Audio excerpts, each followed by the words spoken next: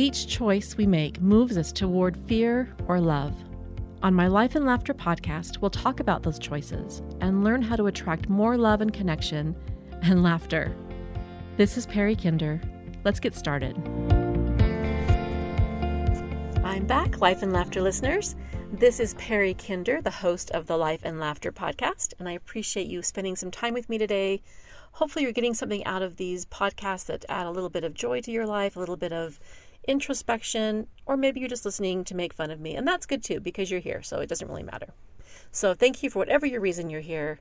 I appreciate you coming back every week and sharing my podcast with others and really spreading my message. So thank you tons and tons. For the last week or so, like everybody else in the world, I've been glued to my phone and my TV screen and my computer watching Ukraine fight back the Russian army as they crossed into their country. We see President Zelensky of Ukraine standing up to Putin saying, we're going to fight. We're not going to give up easily. This is not going to be an easy thing for you to do. And people from Ukraine who live in other parts of the world are going back to their country to fight. And you see European countries and NATO and countries all over the world lending their support. In fact, there are very few countries who haven't stood up and said, this invasion is wrong. And it's been crazy watching an invasion of a European country in real time. It's been decades since that has happened. There's been relative peace. I mean, the world is not necessarily a peaceful place, but there's been relative peace in Europe with the occasional invasion, usually by Russia. They have an issue with boundaries, which is what we're going to talk about today. The people of Ukraine believe they have a right to a free and democratic country since 1996 when they established their constitution. And one thing that resonates as I listen to interviews with Ukrainians is their absolute belief that they have the right to live free. They're taking no shit from this Russian dictator. They don't believe he has the right to invade. They don't believe this military action will go well because Putin crossed a boundary that people are willing to defend.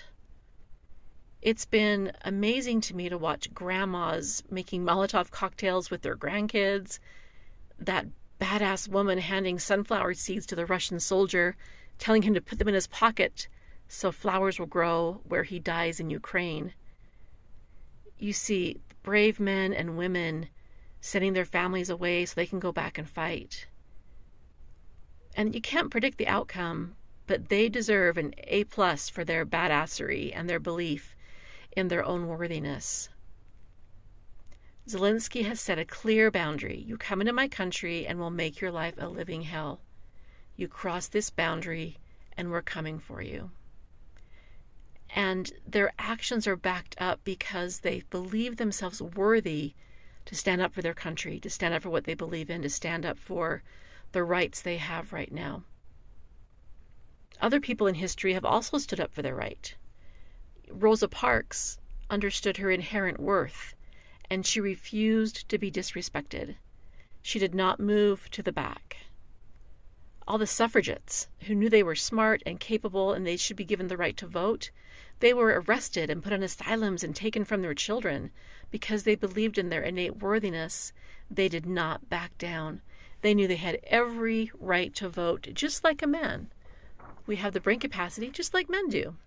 So as you set clear boundaries, it lets you refer back to, remember when we talked about this and I did not agree to be involved?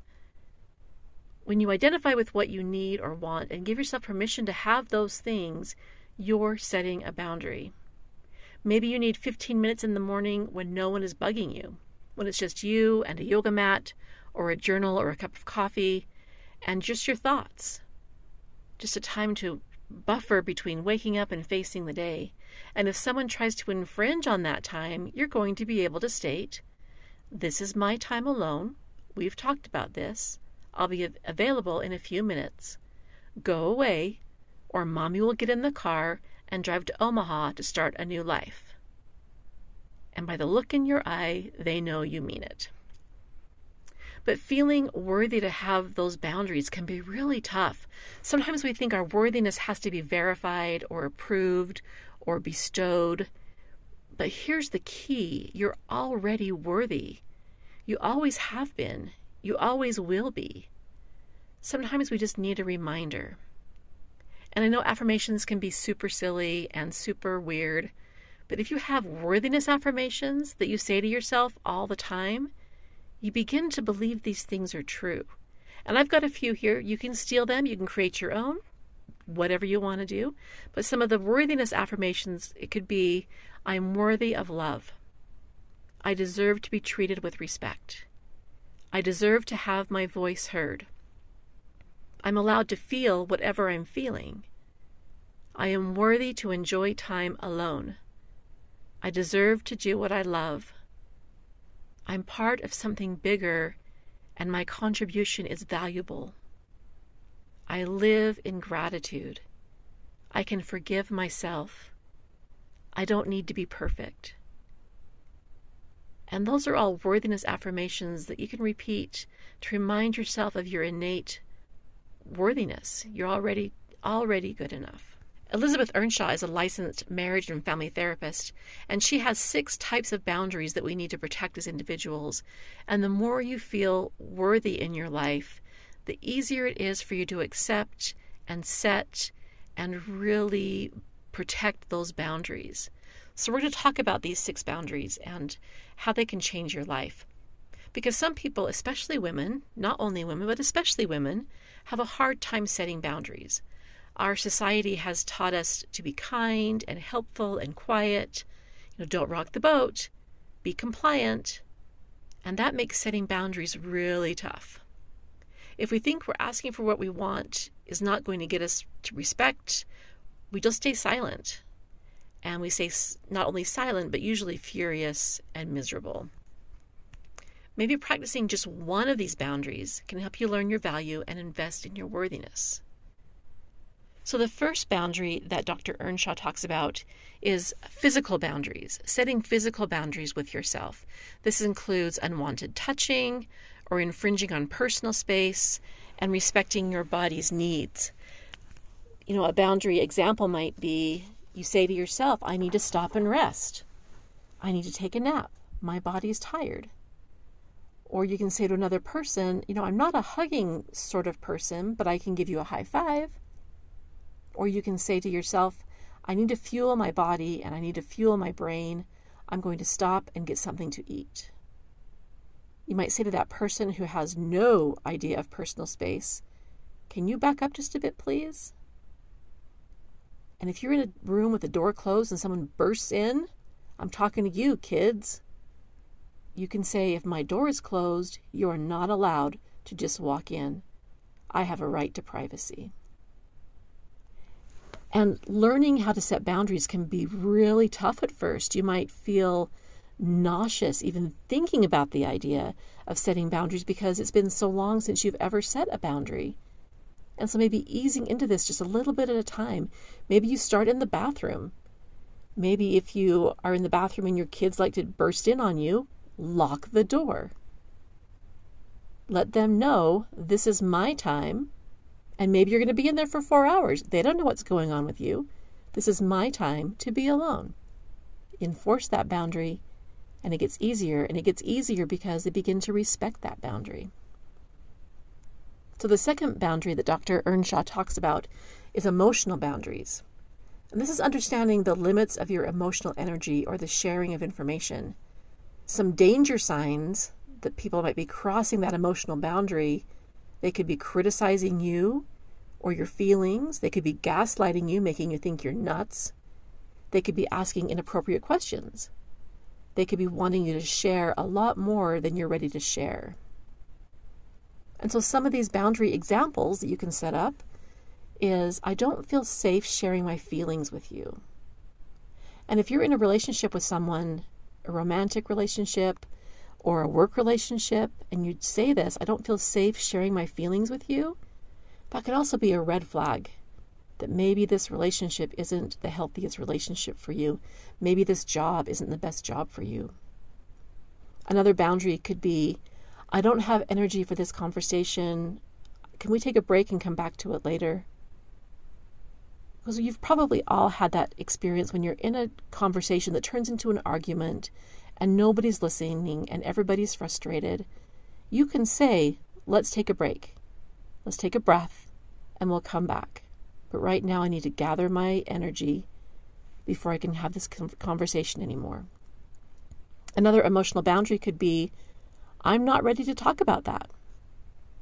And that is totally appropriate. Maybe somebody at work is asking you really personal questions and you don't want to talk about it. You don't have to. Another boundary is, it's none of your blankety blank business. Fill in the blankety blank with whatever word you like. It's none of your business is a boundary. And the more you say it, the more people believe that you actually mean it. So stand firm when you're setting your boundaries. If you set a boundary and then let people cross it over and over and over, it's not a boundary, it's a door. And then we have time boundaries. The third one is time. People who suck your time, coworkers who have hour-long conversations with you, friends who call you at all hours of the night, families, members who show up for dinner. I should qualify this. Family members you don't like who show up for dinner all the time and overstay their welcome, and neighbors who just anybody who overstays their welcome. Those are all time boundary examples of crossing that line. But here are some boundary examples, some fences that you can set up around those people. I can't go to dinner with you. Maybe you know that if you go to dinner, it's going to turn into a 4-hour bitch session that you just don't want to be a part of. I'm not available that night. Or you can say, you can't come over at that time, we have things planned. Maybe the things planned are, you're sitting on your butt watching Netflix. That's planned. You set your boundary and they cannot second guess you. Maybe a boundary could be, our weekends are valuable family time and we don't have time this weekend for your visit. And maybe a business time boundary would be, I'd love to help with that project. Here's what my rate is. You get people, if you're doing things for your business and they want you to do it for them for free, and that's fine to a point. It's good to get experience and it's good to help your friends when you can. But sometimes, if that happens a lot, if your friend says to you, can you build a website? They would never say that to me because I don't build websites. Maybe they say to you, can you build me a website for free? And you're like, oh, in the past, I would have loved to, but now it's my job and I really have to get paid. So in the past, if you've gone ahead and let people move across your boundaries, it might take a time before they believe you, but as you're consistent and honest and not mean, just saying this is what it is. I'd love to help you with that website. Here's what I charge. They're going to start to respect that. The fourth boundary is sexual boundaries. And what could go wrong here? What could possibly go wrong with sexual boundaries? And the time to set these boundaries is before you're in a sexual situation.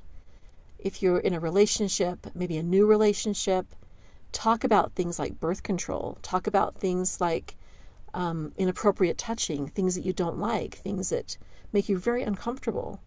And it can be really uncomfortable to talk about these things sometimes, especially when you're first starting a relationship. But it's better to do that than to have them cross a boundary that you've set that could really cause some damage for you. We have people struggling with all kinds of sexual abuse history, and maybe they have boundaries that you're just not aware of. So creating healthy sexual relationships is having your husband respect your birth control wishes. That's a sexual boundary. Or respecting your husband's birth control wishes. We've all heard stories of husbands or wives who tried to trick their spouse into getting pregnant. That cannot possibly end well for anybody in that situation. Inappropriate touching from someone at work or in your family. It's hard when they make you feel guilty, especially if this has happened since you were a child. Some boundary examples can be, no, I'm not doing that. I'd rather we just talk. And if it's with a relationship that's becoming sexual, let's just talk and maybe a cuddle tonight. Creating healthy sexual boundaries can help you feel more empowered in any sexual relationship. And women are notoriously, not necessarily ashamed, but inherently slow to speak up when it comes to those situations. doing things I'd rather not do, being in situations I'd rather not be in. And it takes that feeling of worthiness, that you are worthy to set these boundaries. Because once you feel that worthiness, setting the boundary is a little bit easier. And the more you reinforce it, the stronger that boundary gets. Intellectual boundaries. These are things like having disrespect for your intelligence, your ideas, and creativity. I think mansplaining falls into this intellectual boundary category when they say things like, you wouldn't understand it if I tried to explain it to you. I've started calling out mansplaining whenever I see it happening, and it happens a lot. And my husband never believed me that it happened, but I've been calling it out more, and he's been noticing it more, and he's like, holy cow. And it's just funny how, and I'm saying men in a general term, because that's what I usually am involved with, that there's a man trying to explain to me something. Maybe they just don't think I'm smart enough to understand. I don't know. If someone is saying something racist or sexist or homophobic or degrading, a boundary sets a hard line in that conversation. You can say things like, we don't demean people in our home, or this conversation is hurtful. I'm not going to participate. What you're saying is wrong. I don't want to listen to this. And you can actually leave when those, comments are being made either at work or in your home. You need to put a stop to those quickly so they don't think that you're involved. A pet peeve of mine is when someone belittles a project I'm working on, like saying things like, that's a really cute idea, or how is your little project coming? Or your political platform is just adorable. You might as well just pinch my cheeks and pat me on the head. I might bite you, but it's the same effect. So boundary examples could be, this project means a lot to me and I don't appreciate your dismissive tone. I would say 95% of the time, people don't mean to be dismissive and disrespectful. They just don't know how to engage in polite conversation. So when you start stopping them and saying, hey, this is how we talk to each other, you're helping them learn a very valuable lesson. You could also say, as a boundary example, we don't have to agree, but you need to talk to me kindly. Or I don't want to argue with you. Let's talk about something else. Anytime you get called out, anytime it makes you feel uncomfortable, you can set a boundary there. This conversation is very uncomfortable for me. I don't want to be a part of it. So setting intellectual boundaries that create respect for your intelligence, your ideas, and your creativity will keep you flourishing. The sixth boundary is a material boundary. This is in regards to things like your home, your possessions, your car, money, clothes. This is the person who always borrows from you but never gives back. Whether it's your favorite sweater, $1,000, or your golf clubs, if you can't trust a person to return and respect your material possessions, you don't have to give them anything. You don't have to give them anything. Some examples might be, I'm not loaning people money anymore. Is there another way I can help? Or you can borrow that dress, but I need it back for the weekend. And one of my favorite ones is, I don't let anybody else drive my car. My insurance company doesn't allow it. And people might rant and rave and yell and call you selfish and try to turn the blame back on you. But all of that bounces off that beautiful boundary. They cannot burn you down anymore. And when you see people trying to cross your border with those tanks and that artillery and the heavy fire and the soldiers, you are standing strong. You are saying, I have a right to feel safe, to feel respected, because I am worthy. I am strong, I am capable, I am smart, and I have control over this situation. And if you cross that boundary, I'm coming for you. And on that note, thank you for listening. Hopefully you don't have anybody invading your boundaries this week, but if you do, you have some keys now, some tips to help handle those conversations and situations. And it all takes practice. Practice, practice, practice. Thank you for listening again. I'm just amazed that people come back every week and listen, and I'm so grateful, so very grateful. If you'd like to support my podcast, you can become a monthly supporter on my Anchor platform. It's super cheap. Or you can buy one of my Life and Laughter books. You can Venmo me $12 at Perry-Kinder, and I will magically send you a book. Thanks so much for listening. Have a beautiful day. Do you want more life and laughter? Check out my blog at ellenlcoaching.com and find me on Instagram and Facebook at Life and Laughter Coaching. See you again soon.